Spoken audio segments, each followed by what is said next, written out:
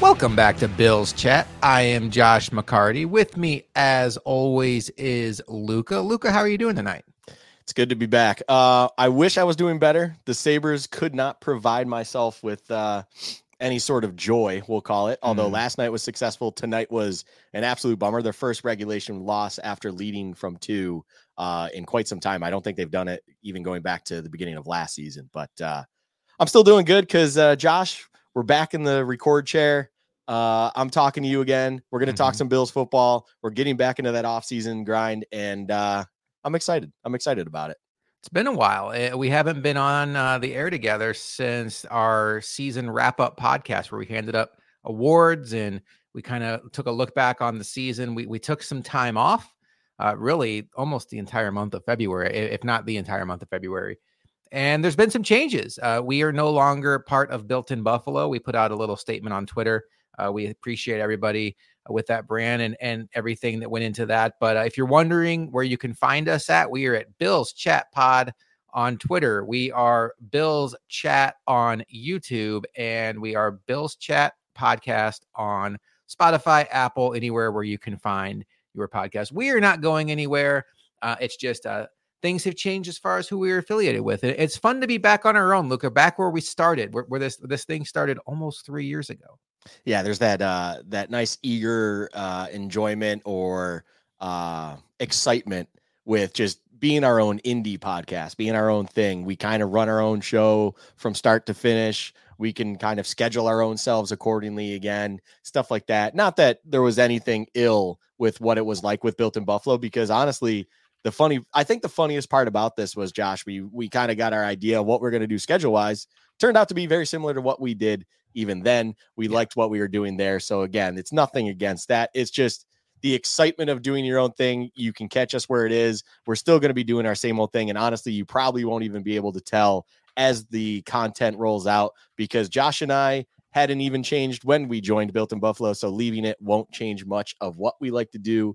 And that is just have a little bit of fun, talk Bills football, and just provide it for the world to see, as embarrassing as it might be at times or as brilliant as it might be other times. Speaking of embarrassing, do you know what you were doing 42 days ago? 42 days ago. Honestly, no. 42 days ago, you were sitting in this chair with me talking about the Bills' playoff loss to the Kansas City Chiefs. It has been exactly 6 weeks since that game took place. The Chiefs did go on to win the Super Bowl. Spoiler alert, if you still have the season on DVR, I do not recommend finishing the season. The bad guy won again. Luka, I'm excited about our first topic because we were both disappointed, obviously, on the season wrap-up, on the season post-game show, and then obviously on the wrap-up show, another season that fell short. But now we've had some time to settle in to this reality of the Bills falling short again, another second-round loss.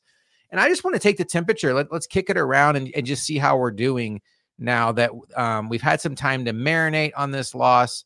The dust has settled after another second-round exit. Where are you at with this Bills team as it sits today? I don't necessarily mean like how disappointed are you in the 2023 Bills. More so, what's your confidence level with the nucleus that's intact, understanding that there are some things in the air of some guys that may or may not be back because of free agency. But where's your overall level of confidence with these Bills? Confidence or optimism, however we want to phrase it, I would still say it's in a somewhat fair, good place. It's such a funny thing because whereas there's clear concern on what maybe the weapons will truly look like, the question marks maybe with how you feel about Diggs still being around, if he's still around, when he's still around, whatever that situation may be. Is he still a true number one even anymore? The Gabe Davis question that's still out there currently at this moment in time. Things like that, where there are reasons for concern or maybe to be less than optimistic about what it is.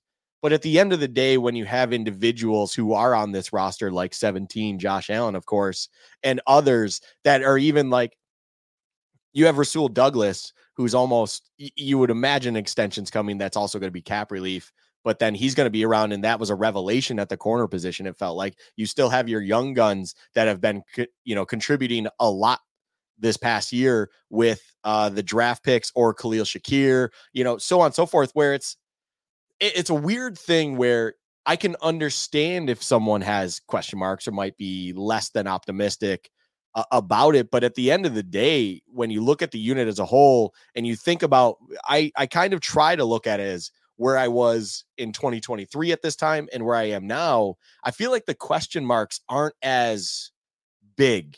They're not as kind of in your face where you are truly concerned about situations, about what the roster breakdown is truly going to be.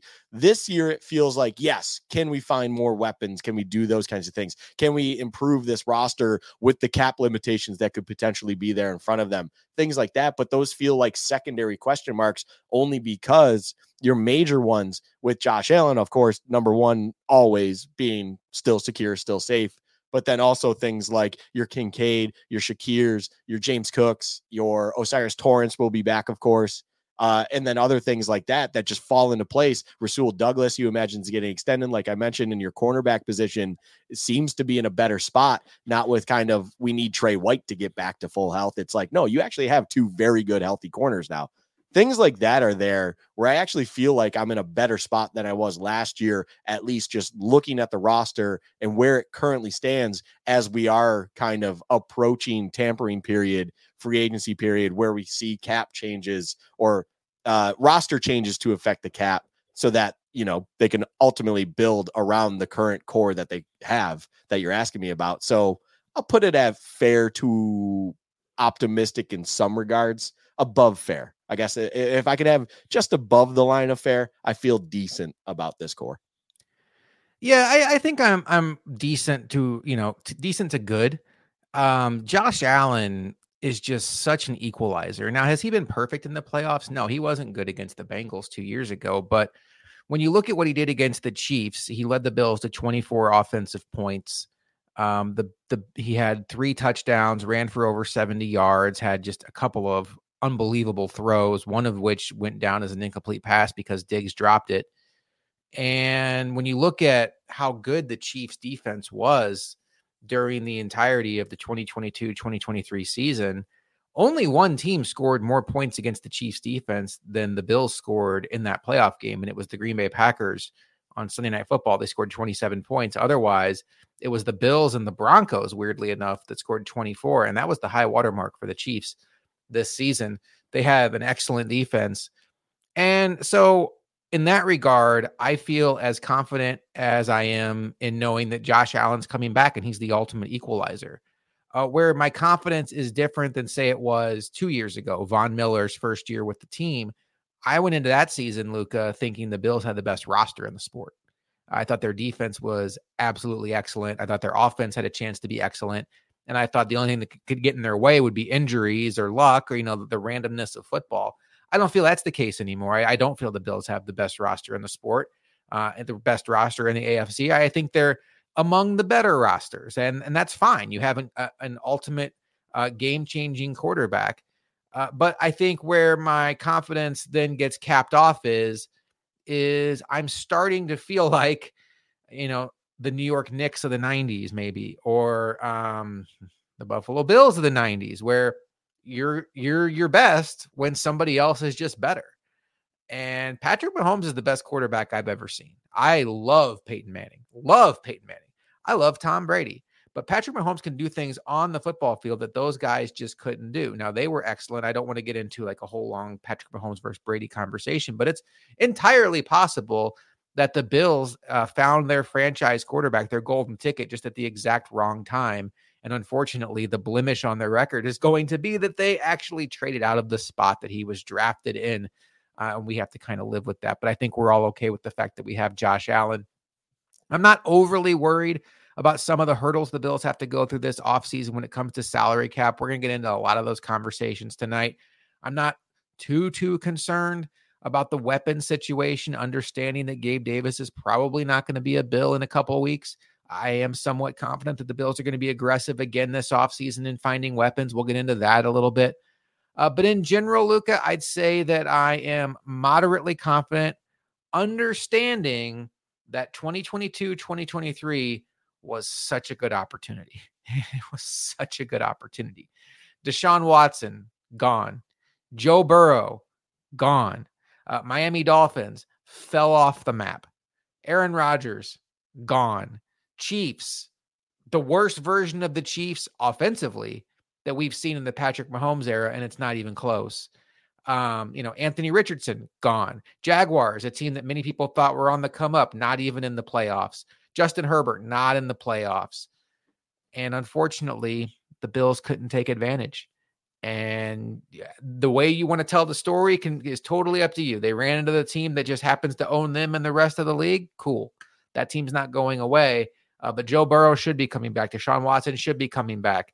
Anthony Richardson, however good he is, will be coming back. CJ Stroud will continue to get better. Lamar Jackson, the reigning MVP, will be coming back next year. Aaron Rodgers, probably coming back. So it's only going to get tougher. But I firmly believe, sitting here, Luka, that the Bills are going to, as long as Josh Allen is their quarterback, have many, many more kicks at the can. They'll get into those high leverage playoff spots. And we'll just need the Bills to be buttoned up in areas when it comes down to a game of inches where you don't run a fake punt at the world's worst time that gives the other team life. You don't burn a second half timeout because you can't get your offensive players on the same page. Things like that in a game of inches, in a game that comes down to a millimeter, add up to be everything at the end. And to me, that's where the Bills came up short. But the next thing I want to talk about, Luka, on this episode. And look, we're not going to do is we're not going to drill down and do like draft prospect preview. We're not even really going to dig into like what free agents do we want. We're kind of just having a high level conversation. How are we feeling? What's our biggest concerns? And that's where I want to go next.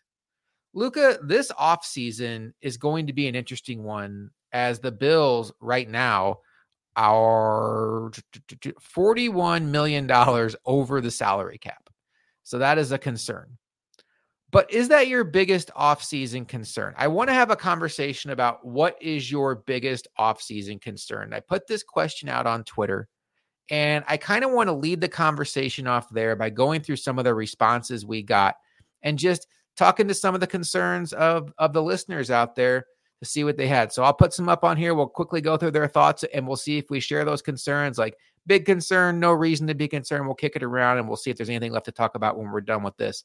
Paulie 0198 or 1986. More weapons. Last year, I was okay with the weapons they added in free agency, but this year, if they don't go wide receiver first round of the draft, I'll be pissed, says Paulie.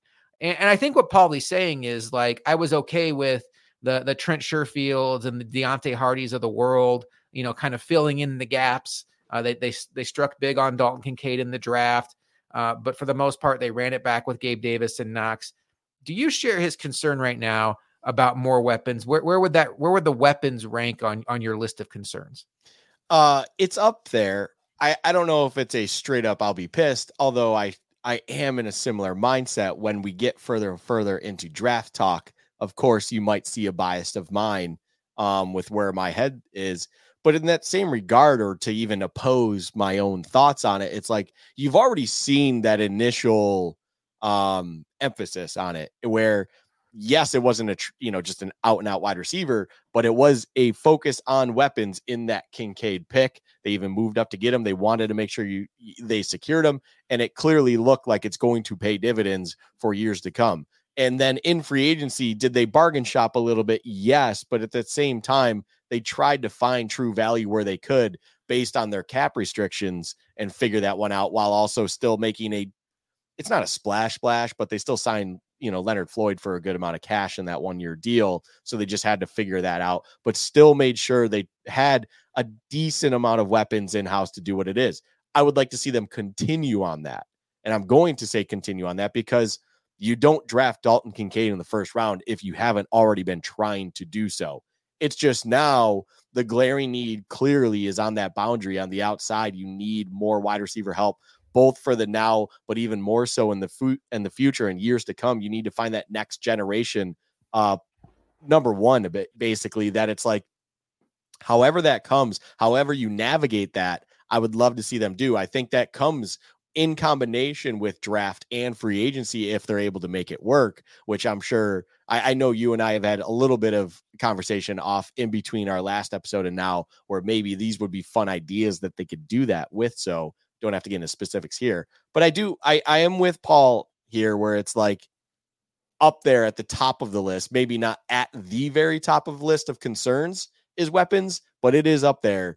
You would like to see them to continue to emphasize getting weapons in house for 17 for Josh Allen to continue to build on the offense and continue to try to maximize what you can get out of Josh Allen, because of course you just need to saddle on that horse that is 17 and try to ride that through the finish, because that is your best chance of getting to the ultimate prize. It is not going to be any other way. No one else is going to be able to do anything that's smarter than relying on Josh Allen. You don't need Josh Allen to be Superman, though, if you just surround him with great talent and great weapons. So continue to do that. Continue to kind of really highlight that and do whatever it is with all of your blue chip items, whether it's free agent splash, which is going to be very, very difficult, but free agency and or through the blue chip draft picks that you have.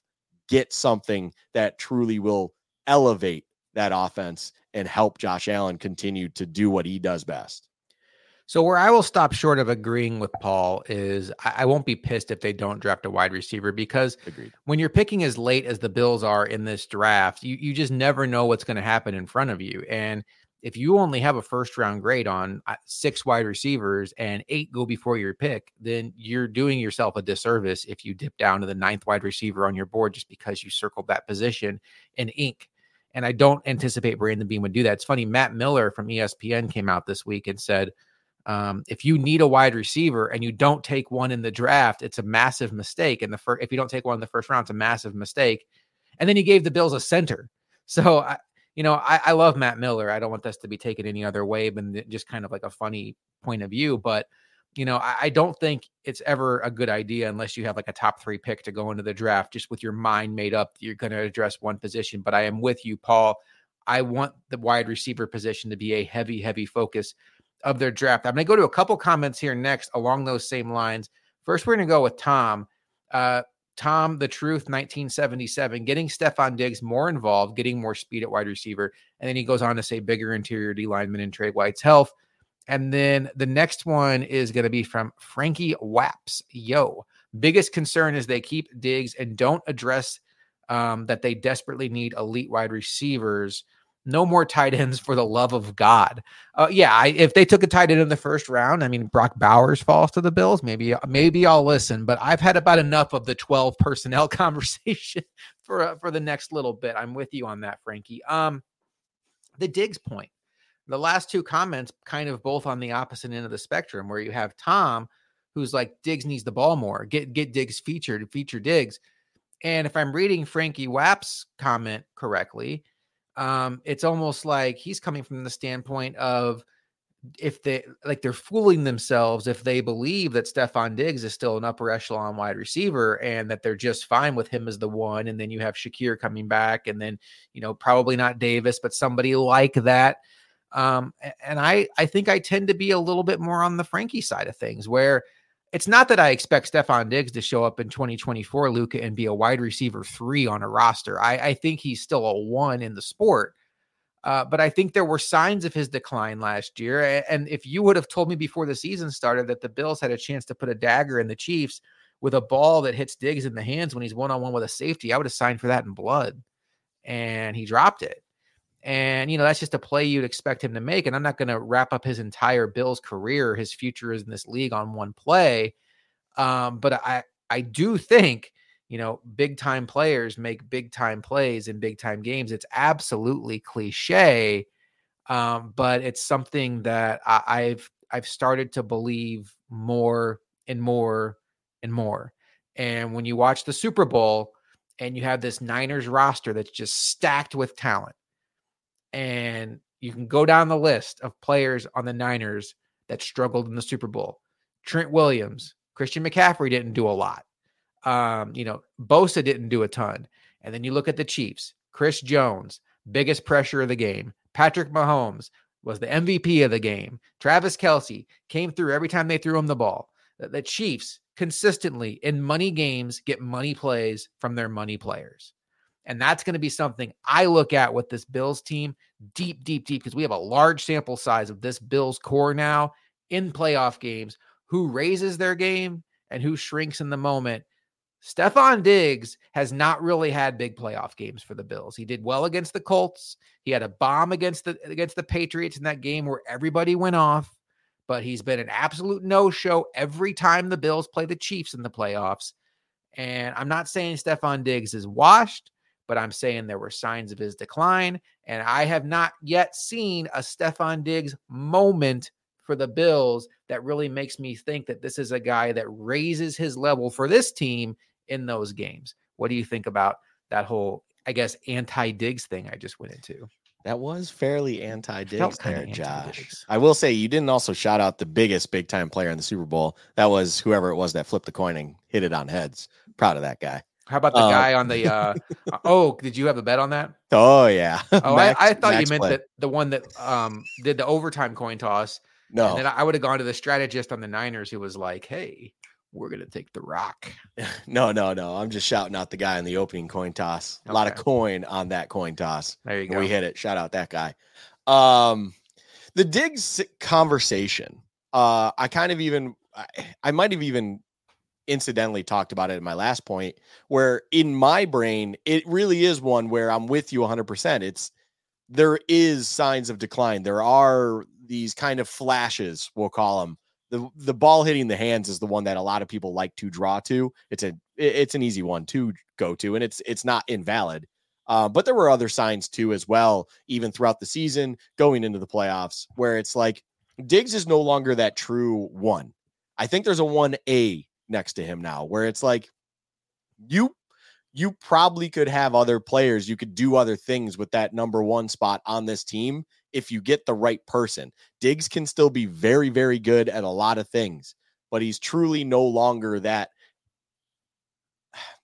How do I put this? He's no longer the commanding elite number one that he was. There are ways that he can be lost in a game.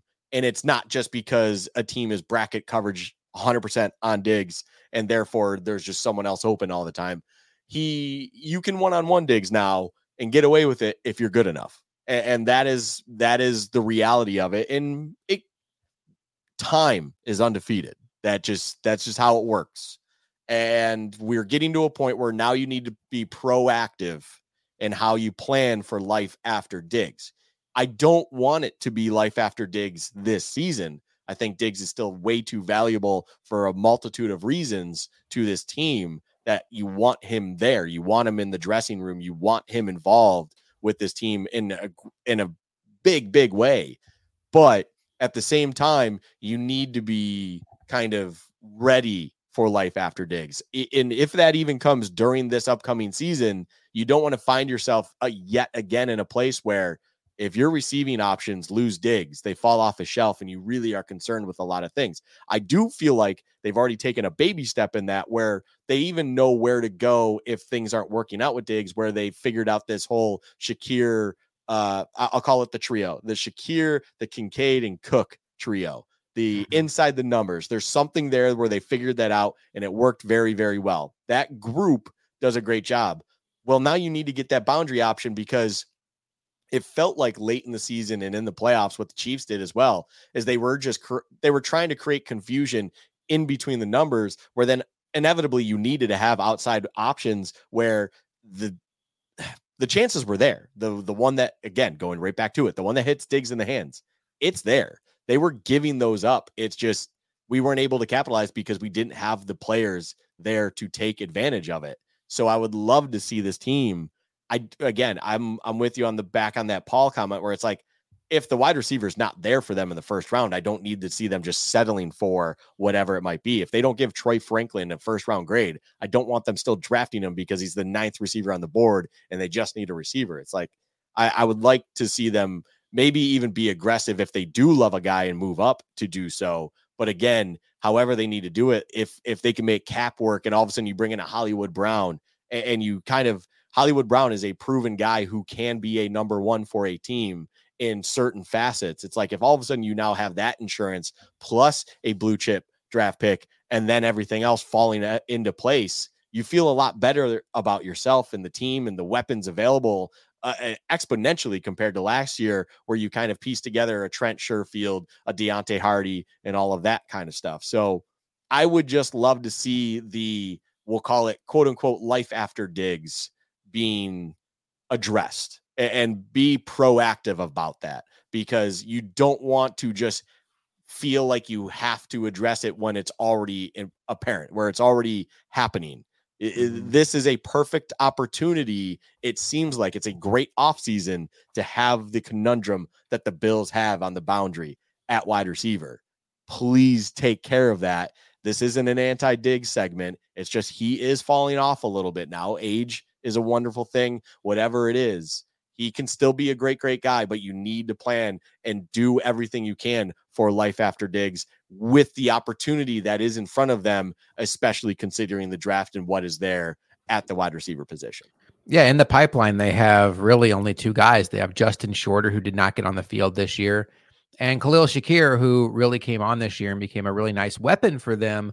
Not sure he has number one wide receiver upside, though. I think he's much more of a guy to complement the guy, which is fine. You need that guy in today's NFL. You need 3 or 4 good wide receivers. I think Khalil Shakir is certainly capable of being that. But outside of that, it's Andy Isabella on a futures deal. And we'll see what happens with Gabe Davis. I get the sense that he's going to price himself out of Buffalo, especially with guys like Michael Pittman and T. Higgins looking like they're going to be getting the franchise tag. That wide receiver market is looking more and more like Gabe Davis could be at the very top of it. And good for him. Go ahead and get paid, Gabe. And I will say this quickly, Luka. I think there's a school of thought. Gabe Davis, he's kind of like my stepdad always used to say this about black licorice. You either love it or you hate it. Like nobody just is like neutral on black licorice, right? I hate it. He loves it. My dad loved it. My stepdad loved it. So apparently my mom likes guys that like black licorice. That's neither here nor there. Gabe Davis feels a lot like that. Feels like you either think he is a high-end wide receiver 2, and the Bills are super lucky to have him there, and he could be a wide receiver 1 on most teams. Or you think he is the most replaceable wide receiver 2 who is a product of the system and is a one-trick pony and it has inconsistent hands. I will tell you this. I was probably guilty of being in the latter, where I thought Gabe Davis was really more of a product of the system. I didn't see him being a special player. I thought he was pretty replaceable. And I actually came on our show and said, I don't know how much of a downgrade it really is, Trent Sherfield being in for Gabe Davis in these playoff games. And I'm sorry, as a wide receiver, if your best calling card is blocking, I'll find offensive linemen to do that. I value wide receiver blocking. Hines Ward was the best blocking wide receiver I ever saw, but he also had some really good receptions in the sport. But I will say, Luka, I think it was pretty evident in that playoff game that when Gabe Davis wasn't out there, the Bills' offense was very, very horizontal. And Trent Sherfield did not stretch the field or even stress the defense like Gabe Davis does. There were some balls that bounced off of Trent Sherfield's hands that I feel like Gabe Davis may have come down with. So I think the truth is in the middle. I think the Bills are probably going to lose Gabe Davis. I think they will miss Gabe Davis, but for the price it's going to be to retain Gabe Davis, I am okay with him walking, go get paid, and the Bills can try to refill. But I don't think it's as easy as, oh, it's Gabe Davis, it's fine, we'll find anybody to do that job. The Gabe Davis conversation truly is nothing against the player. It is strictly business and price. That really is what it comes down to. It's like everything you said about Gabe Davis is pretty much spot on.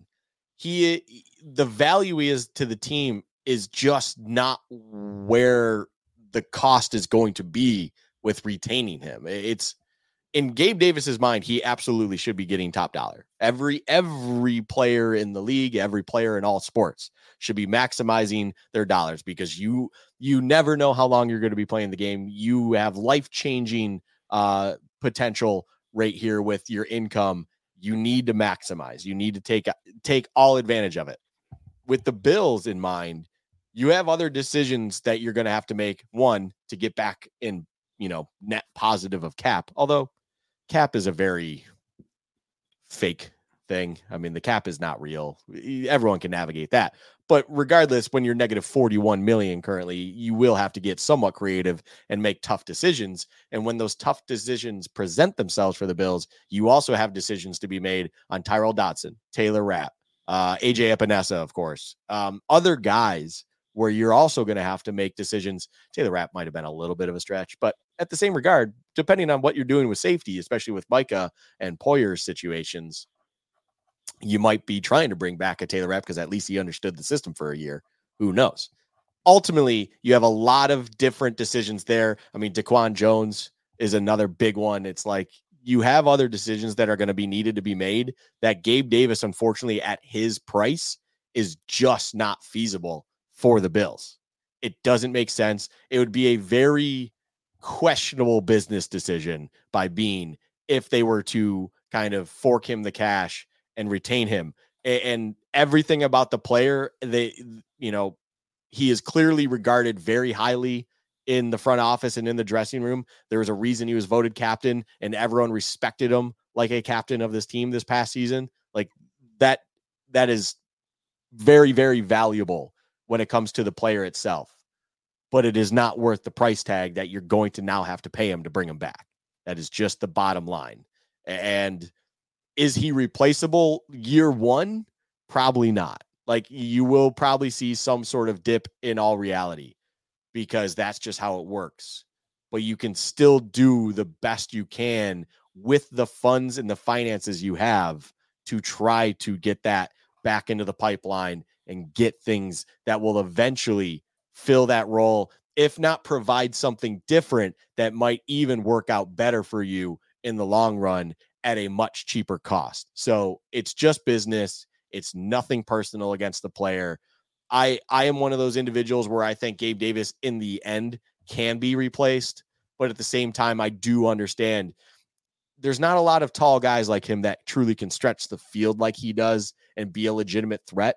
It's a very rare quality to find, but it's kind of that thing where it only happens in flashes anyways. So I like consistency. There's two things I like in players. You need to be exceptional at something. You can't just be very good at everything, and you need to be consistent. Like, that is just how it works. If you are either or neither, I think you're replaceable, because I think talent is continuously becoming more and more out there, that you will eventually find something that will check both those boxes and you can build upon that. That is what you need in a player. And I wish all the best to Gabe and everything like that. I just would not be, I would be shocked if they actually fork the cash to bring Gabe back, because it just doesn't make sense in a business standpoint. And they have some bad contracts on the books right now. Von Miller sticks out like a sore thumb. Unfortunately, Tre'Davious White sticks out very badly right now because of his back-to-back serious knee injuries. Dawson Knox is a pretty ugly contract when you factor in he's not even the best tight end on the team. He's played at a pretty replacement level as far as tight ends go, and he brings an 8-figure cap hit. So I think Gabe Davis, for as much as I like him, I don't love him. And I think that's where you have to kind of draw the line more near a team like the Bills that's up against it with the cap. You got to be smart about the decisions you make.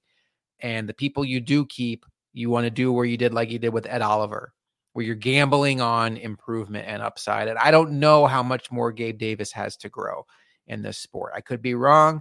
Hey, the Bills could go out and get Marquez Valdez-Scantling if they want another inconsistent player. I'm just kidding. Gabe Davis is better than that. Scantling saved his best for the Bills game, which is just incredibly annoying. All right. Let's talk about, thanks again, by the way, to everybody that submitted questions. We appreciate you. And thank you for sharing your biggest concerns with us.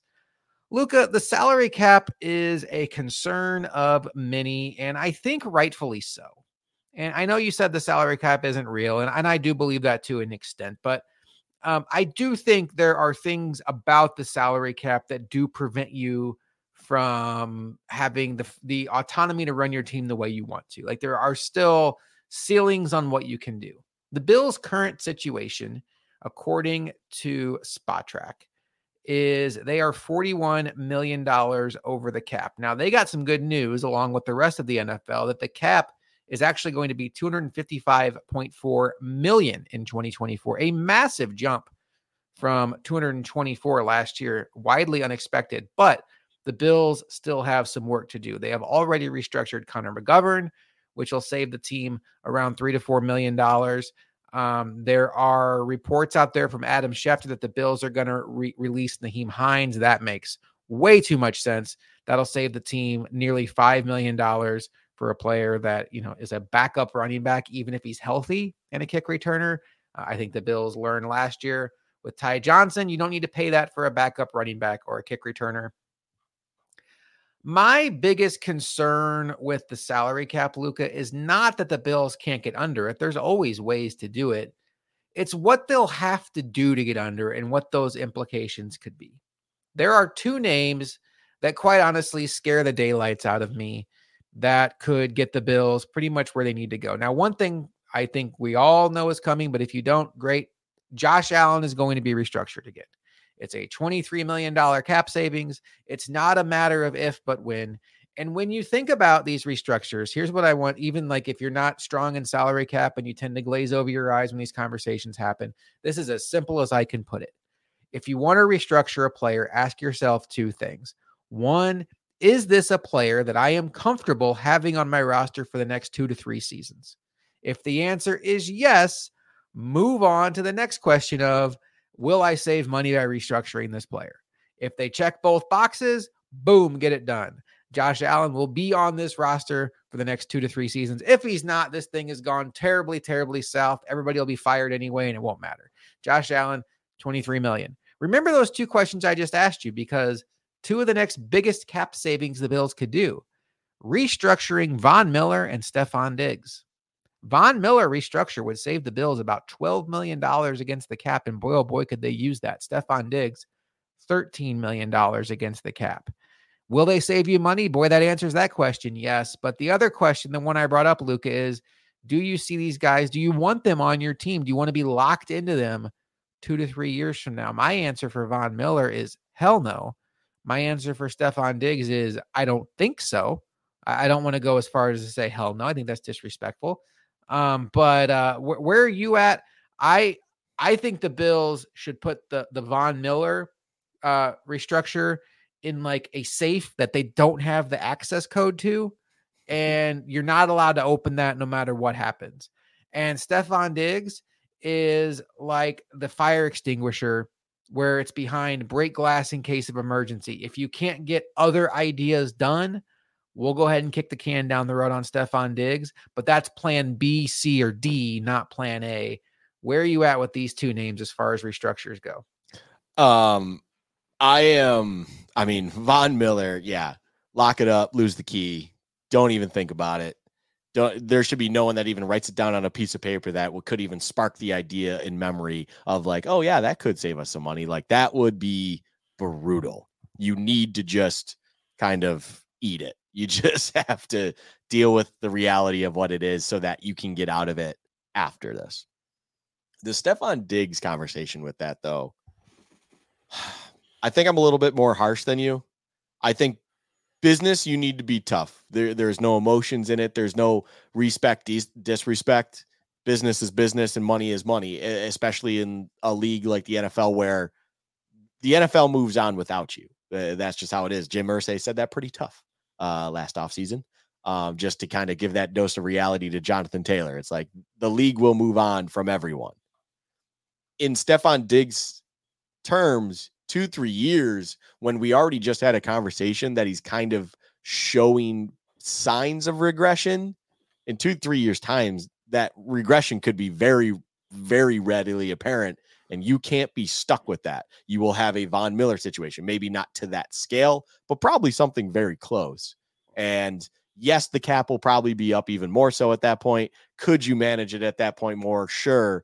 You're seeing a lot of things like that in the NHL, actually, because the projection is the NHL salary cap, for reference, is like 85 million, I think, right now. They're thinking it's already going to be 95 million in the next 2-3 years. That's a huge jump percentage-wise compared, like it's similar to the Bills, similar to the NFL this year, where the massive spike because of TV deals. So all of a sudden you're seeing teams just push money down the road. yes, it might work out for the Bills if they did that with Diggs, but you don't want to get caught in a situation where it feels even worse to be in that contract because he's continuing to regress on the field in production and you're stuck with it, similar to the Von Miller situation. So I feel like if you can make it work elsewhere, with Trey making the very difficult decision with Trey White and the out that you have in his contract and making that happen and taking care of that, extending Rasul Douglas where you can get a good chunk. It's nickel and diming it. It's not literally nickels, but nickel and dime it to get yourself to a good number. If there's a way you can do it in that regard, then you live with the Diggs and Von Miller contracts as is so that you can get out from them whenever is best. And you're actually not killing yourself down the road even further. Yeah, I'm with you. I think with Von Miller, the Bills really just have to make it through 2024, and then you can have the conversation of getting out of it. And then there's the chance that a year removed from his ACL, maybe he comes back and he's an effective player, but boy, he has a lot working against him. I think Diggs realistically already has 2 seasons. I mean, you're going to have to eat it if you get rid of him anytime in the next 2 seasons as it is. And if you kick the can down the road, I mean, holy moly, the Saints get a lot of credit for never falling under the salary cap. But does anybody notice their roster isn't very good because they're still paying players that aren't very good anymore? So that's my concern. I do think the Bills are probably going to have somewhat of a reset year, but there's other ways they can get this done. And I kind of want to go through some of those options now. One thing the Bills should do, is give an extension to Deion Dawkins. Deion Dawkins is on the last year of his deal. Much like the restructure conversation, you want to ask yourself when you give a player an extension, is he going to be on your roster 2 to 3 years from now? If it's a big extension, if it's a 1 to 2 year extension like Poyer got last year, you don't have to go to that extreme. And is he somebody that is playing at a high level where you're not worried about regression? Deion Dawkins is coming off of his best year as a pro. And I'm absolutely in favor of that. And Over the Cap says that a Deion Dawkins extension could save the Bills upwards of $7 million against the cap. Let's get that done. Rasul Douglas, you've mentioned him several times on this show. He's an older player, but the reason why Luka keeps bringing him up is because he has 1 year left on his deal, and it's a $9.7 million cap hit, where the Bills could release Rasul Douglas and save 9.7 against the cap. But if you saw Rasul Douglas play last year, that's a guy you probably want to bring back, particularly with the question marks around Tre'Davious White. Over the Cap says that a Rasul Douglas extension could save the Bills nearly $7 million in cap. And then a Taron Johnson extension, if the Bills wanted to get creative there, could save the Bills another $4 million. So you put those together, you're talking 17, 18 million in savings on top of the Josh Allen 23 million in savings. And you're almost back to sea level, which is, a little bit scary. But then you have the Naheem Hines thing you can do. Deontay Hardy is almost certainly going to get cut. That'll save you 4.3 million.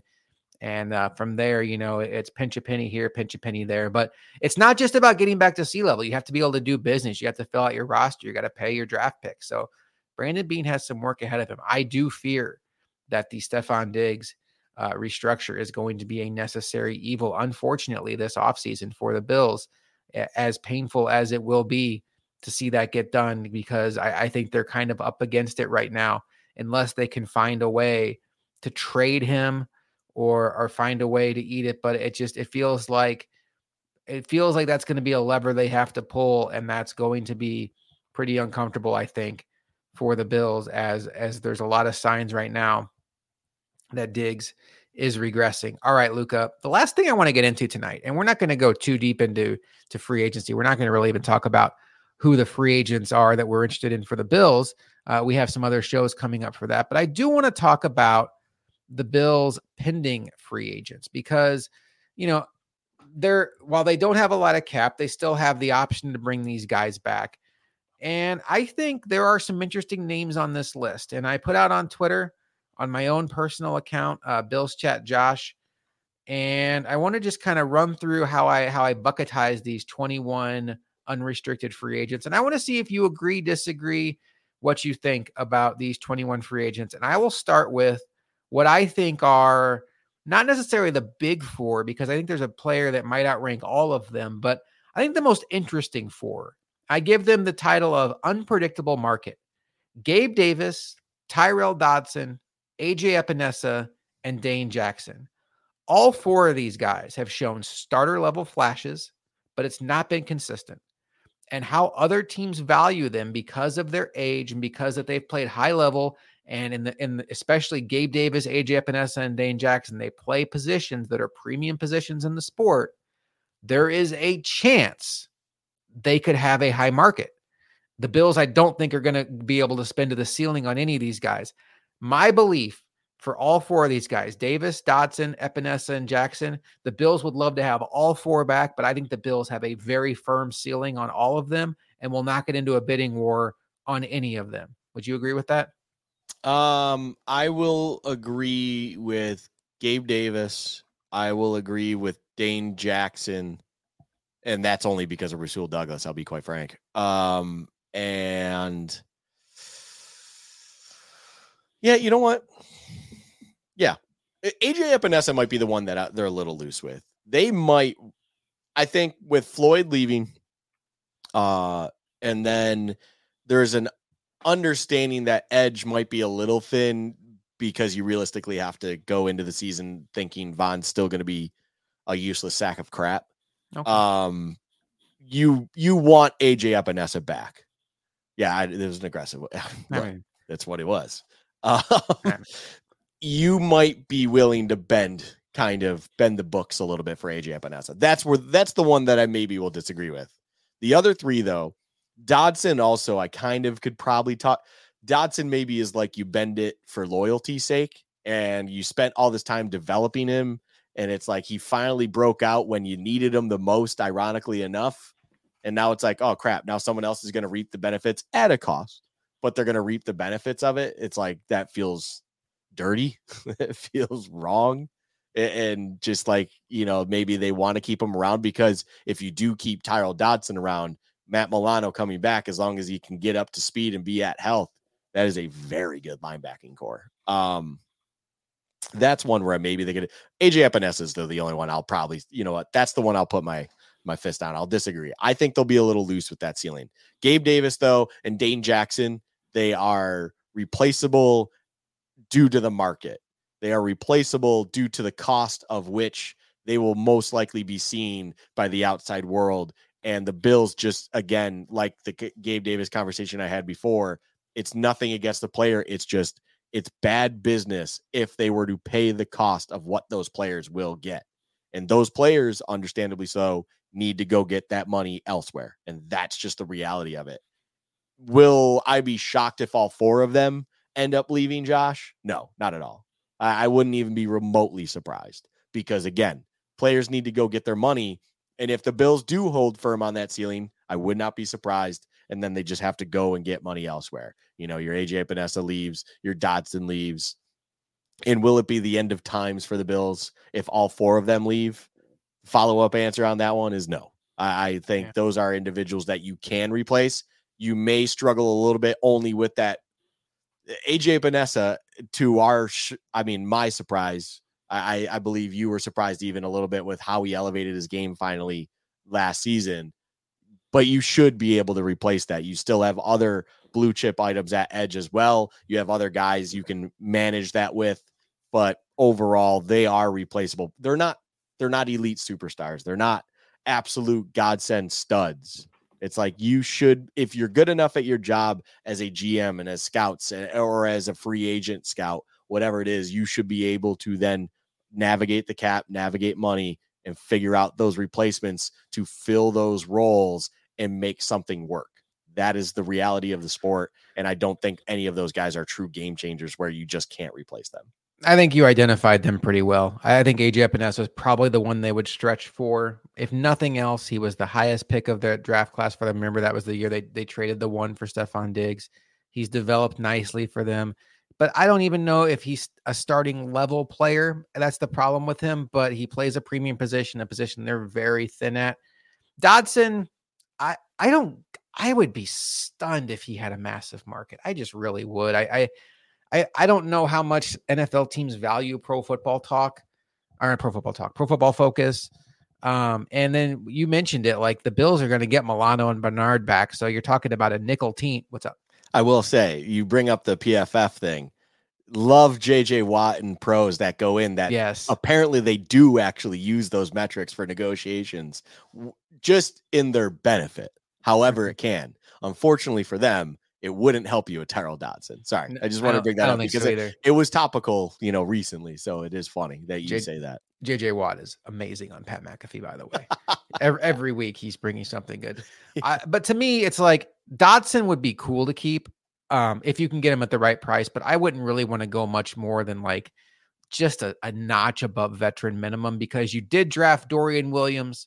You're talking about the third linebacker on a team that runs predominantly nickel, we think, unless they're going to change it up under Babbage. And you feel really good about your starting two backers in Bernard and Milano. And so, yeah, that's I agree with you on that. And then Dane Jackson is just kind of like, is he going to have a massive market? I'd be a little bit stunned there. I think he's a guy that Bills could probably get back pretty comfortably if they're still concerned about the growth of Kyer Elam. I have listed as their top priority Daquan Jones. Now, you might disagree with this, how you talked about AJ Epinesa. I'm excited to hear what you say about this, but this is what I wrote. The Bills can't afford to be big spenders in free agency, but any cap gymnastics Bean can do to keep Daquan Jones should be considered. He makes everyone's job on defense easier, was a dominant force early in the season. Age and injury might benefit the Bills and lower his market. Do you agree with me that Daquan Jones should be and is the Bills' top priority? Because for me, it's not just the fact that I think he's the best player that's hitting free agency for the Bills. It's also because after Ed Oliver, everybody else is gone. So the Bills need some numbers there. Where are you at with Daquan Jones? Daquan Jones is priority.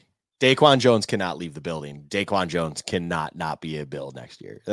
He is 32 years old. I think he'll even be turning 33 during the season. It might be on the precipice. It might not be quite there. But yeah, what's the worst thing that happened, honestly, in the Daquan Jones conversation? It was Fletcher Cox signing a 1-year, $10 million deal last year to stay with the team. A 32-year-old defensive tackle signing a $10 million 1-year deal. It's like, dang it. Because understandably so, Daquan Jones' agent should bring that to the table and be like, I mean, this happened for Fletcher Cox. No disrespect to Daquan Jones. It's not quite Fletcher Cox. All right. Although Fletcher Cox, it wasn't anything special last year. His career, though, is why he got paid one year, $10 million for the Eagles and stuff like that. Anyways, that was the worst thing to have happen. Realistically, though, whatever you're trying to do to navigate the impending free agents that will be leaving the building, Daquan Jones is number one on that list of you need to make sure he comes back. Whatever it is you're doing to navigate the cap, it is to bring back Daquan Jones, because you said it right on. He made everyone's life easier. He was clearly a massive impact player for the defense. He is the best 1T they have. You need him. He affects all facets of the game, and he's still even as he came back from the injury that he did, he was still more effective than any depth defensive lineman you had for the interior. And that that tape alone should tell it all to them. It's like, bring him back. And I'm sure from everything we've seen about that, because there's been a thing or here or there about it, it sounds like that's where their mindset is. It does sound like both Daquan and the Bills front office want to make that marriage happen going into next year. So it's not like I feel like it's in jeopardy. It's just, yes, when it comes to priority in this question you've brought up, he is number one on the list. And honestly, after him, it falls somewhat off a shelf. Realistically, it is Daquan Jones needs to come back. And can I live in a world? I mean, my heart doesn't want to live in a world without Micah Hyde, but can I live in a world without Micah Hyde, Tim Settle, Jordan Phillips, Poona Ford, Tyrell Dodson? We already brought up Taylor Rapp. I mentioned earlier, stuff like that. Yeah, I can live in a world where all of those guys are not Bills. I'm sure they can navigate around that. It's just Daquan Jones is the priority. It's funny you mentioned Micah Hyde, because he's the subject of the next grouping. Do they want to keep playing football? I have 3 players in this group: Micah Hyde, Jordan Phillips, and Damian Harris. And this is what I put. If Jordan Phillips wants to keep playing, I'd offer him a vet minimum this summer and see if he can earn a spot. I think he plays his best ball for the Bills. He's usually good for the Bills for about 8 games a season, makes about 1 or 2 game-changing plays a year. And for a 4th defensive tackle on a veteran minimum deal, sign me up. I don't know when those game-changing plays will be. I've joked about putting him in bubble wrap until the playoffs roll around because the last 2 years they've lost playoff games with him not even active in the game. Damian Harris, to me, gone whether he wants to be gone or not. I wish him the best, but he's 27 years old. His season was cut massively short. And honestly, once Joe Brady took over, the priority seemed like it became speed, pass catching. That's not really Harris's thing. Realistically, I love Micah Hyde. You love Micah Hyde. It sure sounds like, reading the tea leaves, he's on the brink of retirement. But harsh love here, even if he is willing to come back, I think it's probably time for the Bills to move on and turn the page. At some point, you have to just take a step into the next generation of this roster build and stop running it back with the same players. I thought, boy, this is going to be tough to say. I thought Hyde and Boyer both looked slow this year. Yeah. And it was tough to watch at times. You didn't see a lot of plays made out of either one of them. I'm not necessarily in a hurry to cut Jordan Poyer. I think for the savings, it's probably worth keeping him. As far as Hyde goes, I'm good to move on. So Micah Hyde, Jordan Phillips, Damian Harris, Luka, do they want to keep playing football? That's kind of where I have them at. Yeah, that's a good category. I mean, Micah, the funny conversation about Micah really is, for him, it's like, is it even worth coming back? Because even like my history that I brought up with Daquan Jones, where it's like the worst thing that happened for the Bills was a guy signing a 1-year, $10 million deal at 32 years old. And that on the flip side, no one historically at safety, if they're 32 plus, has signed a contract that's more than a couple $1,000,000. And for Micah Hyde, is it really even worth it at this point in your career and or life? Is that worth it for you anymore? Do you need to do any more? Because I feel like for Micah, it just might be what it is. And if it's not going to be with the Bills, I don't see him going anywhere else. And like you're saying with the Bills, at some point, you just need to kind of create that split, move on, move to the next gen. Let's see what else we can do, because like it wasn't just flashes like we were seeing with Diggs and regression. There is clear regression there. And it's, again, father time wins all. It's just the nature of the beast called life. And you have to live with it. The Jordan Phillips one, didn't even really think about that. Yeah, Jordan Phillips, he could just call it at this point. Yeah. I mean, it's just not working out. It's year after year with decent, if not severe, injuries. And then, Damian Harris makes a lot of sense. If he were to call it, I don't think anyone would be surprised. It's just unfortunate, because that's Damian Harris and players like him, where they had a good first year and you think they're going to be something great and stuff like that. That is why you cash in when you cash in, if you have the chance, because next thing you know, you could be just 2 critical injuries later and you are wondering if your career is ultimately over. And it just sucks for someone like him that really never got to cash in, although he plays a position that really can't even cash in. So, wish him all the best. But yeah, that would be a shock of the century if he came back with the Bills. That's for sure. And these next few groupings that we can go through a little bit quicker because it's not the premium names, but I have 5 guys here that I think the Bills would love to have back. But at veteran minimum deals on all these guys. And that's my whole caveat is, we'd love to have you back. Will you take a veteran minimum deal? David Edwards, Cam Lewis, Ty Johnson, Kyle Allen, and Tyler Matakevich.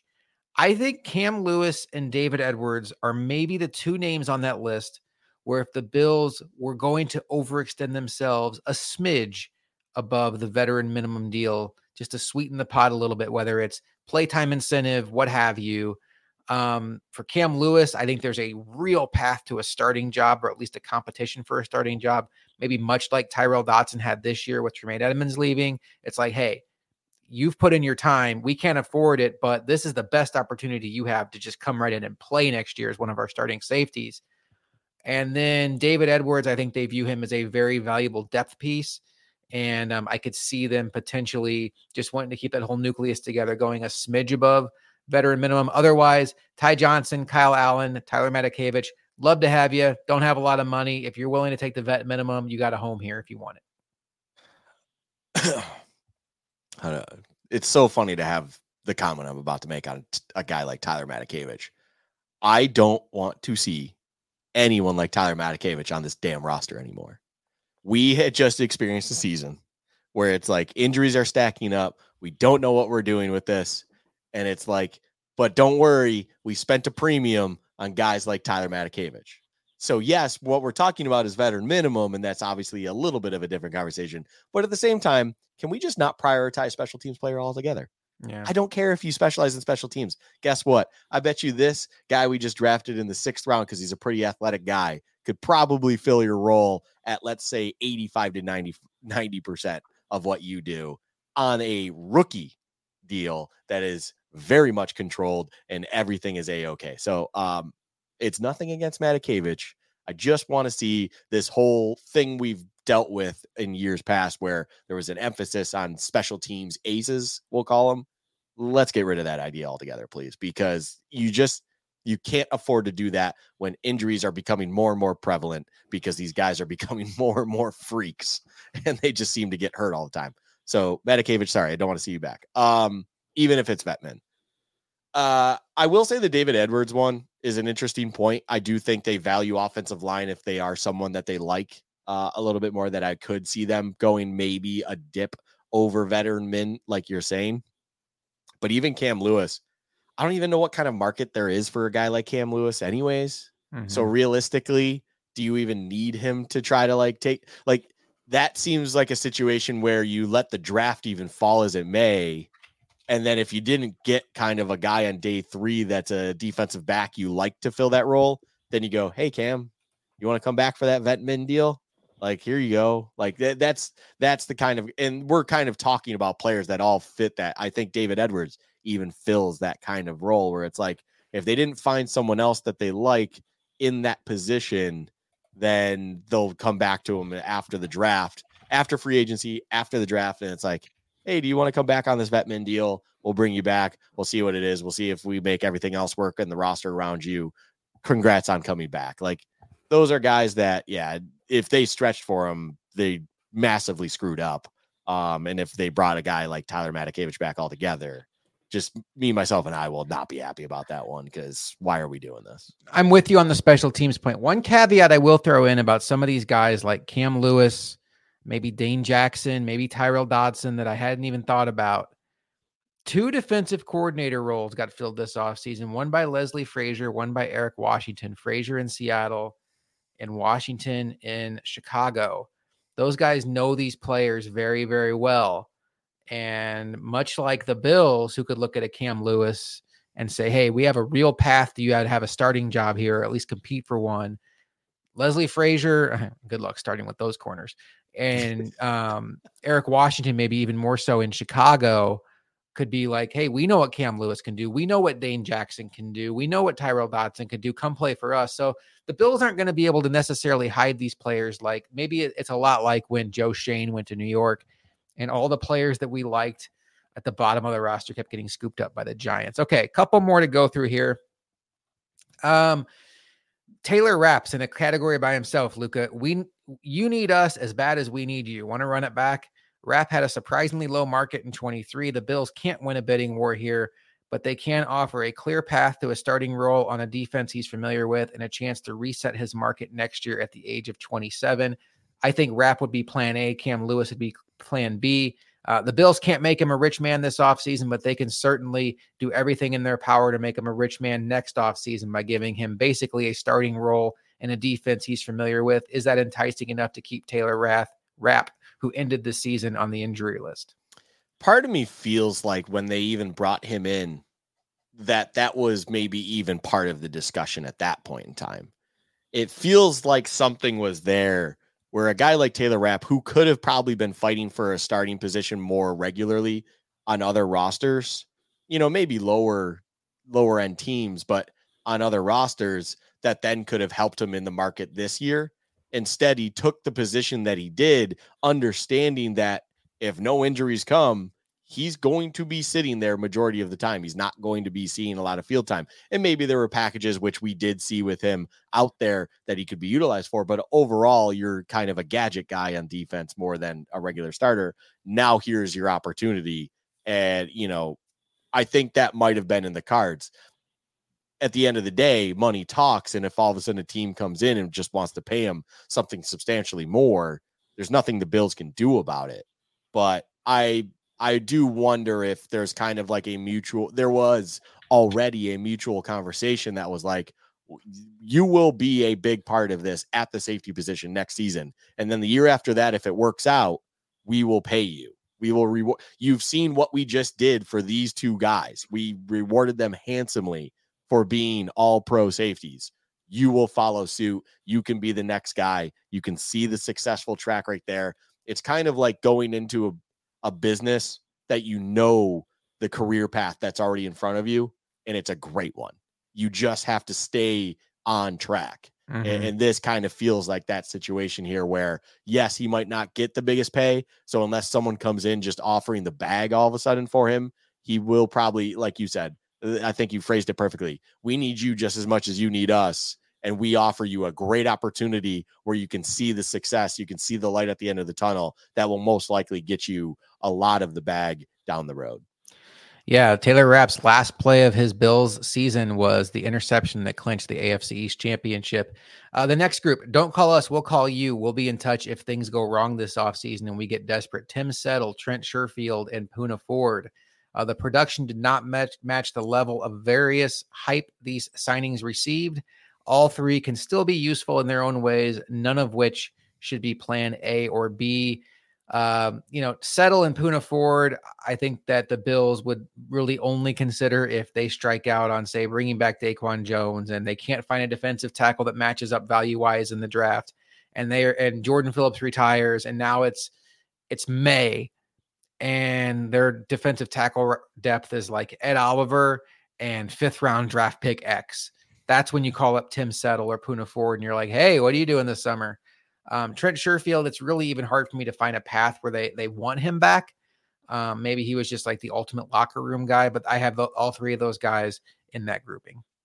Hey, you brought up a good point. We don't know how they are in the locker room, and you need those buzz guys. You need the locker room guys. Those are important. Mm-hmm. Those are important people. But yeah, all three of these guys, it would be kind of break glass in case of emergency. It's one of those ones where you could even call this the AJ Klein role. Yes, because it's like that might be a little harsh. Now that I even said that, it's like they might find a roster elsewhere. It's not like AJ Klein who's just going to be an electrician down the road, and then all of a sudden, hey, we do need you in these December games. You want to come play with us? I don't think Tim Settle or Poona Ford or those guys are quite down to that level. They're still young. They still can probably find a team somewhere. But overall, yes, I think coming back to the Bills, they probably struck out even in their own right in the free agency market everywhere. And then the Bills it didn't work out for them in free agency draft, so on and so forth, where it's like,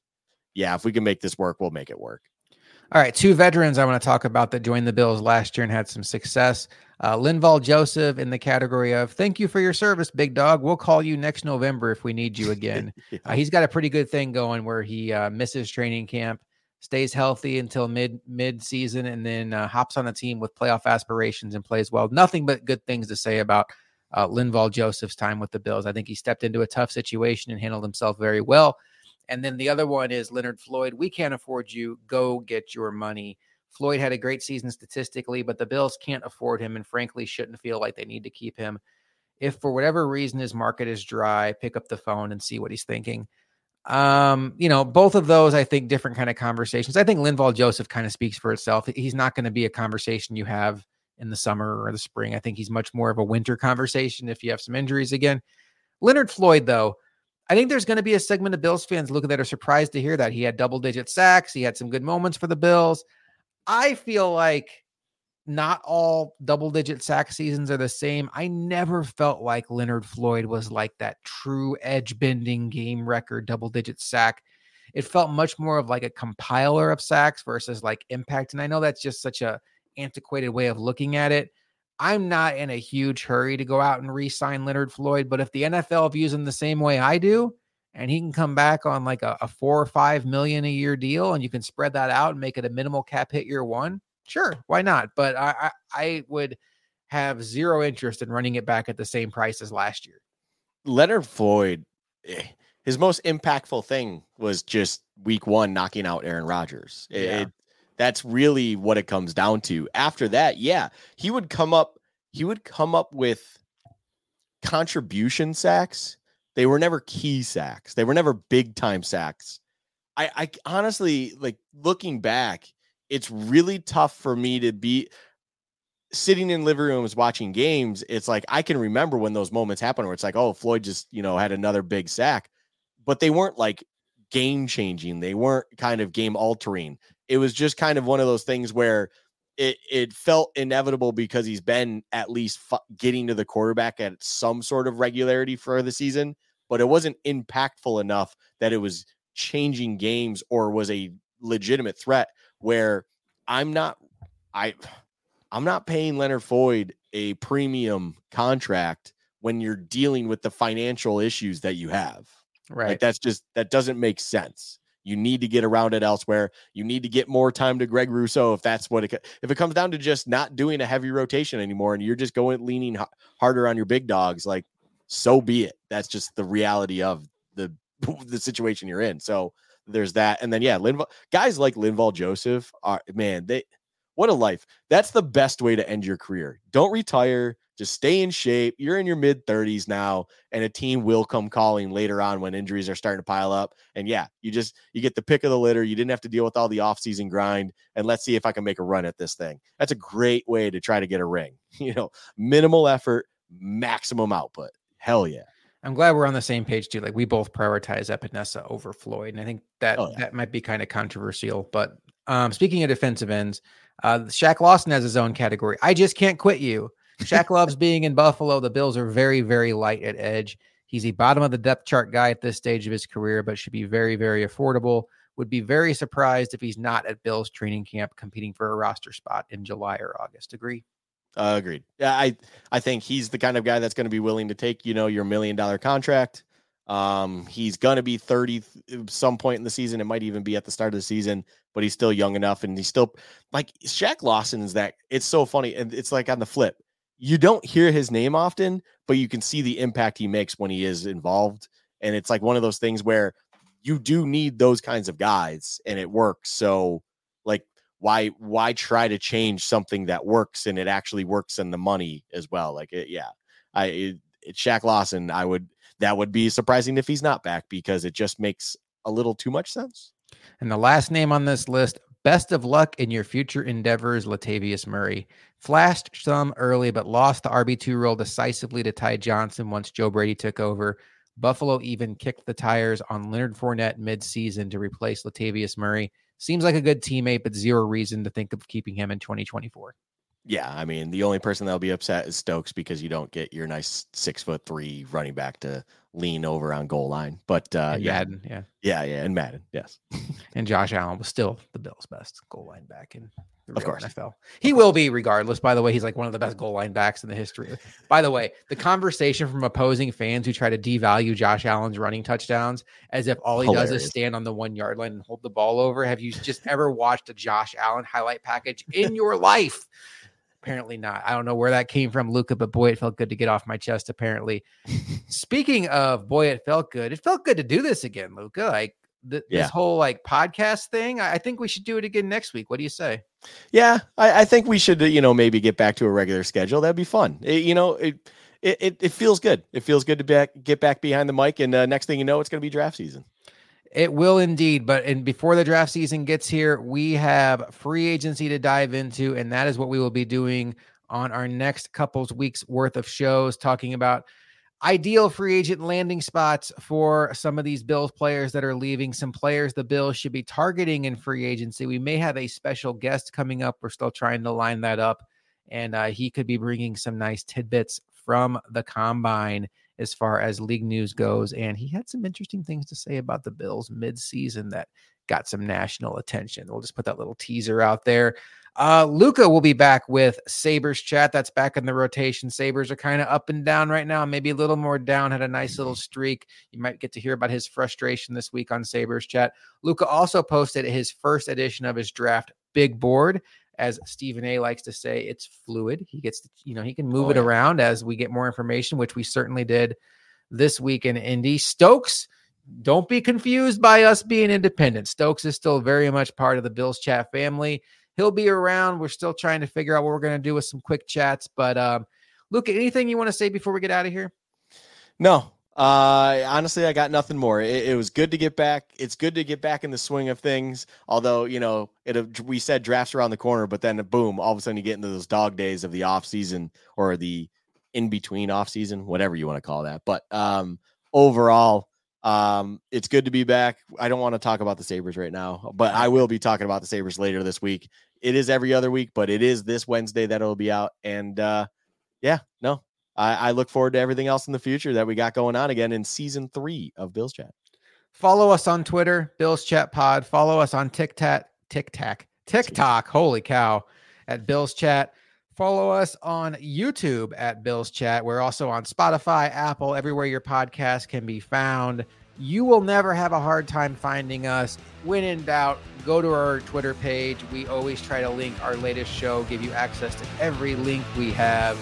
For Luka, I am Josh McCarty, and we will talk to you next week on Bills Chat.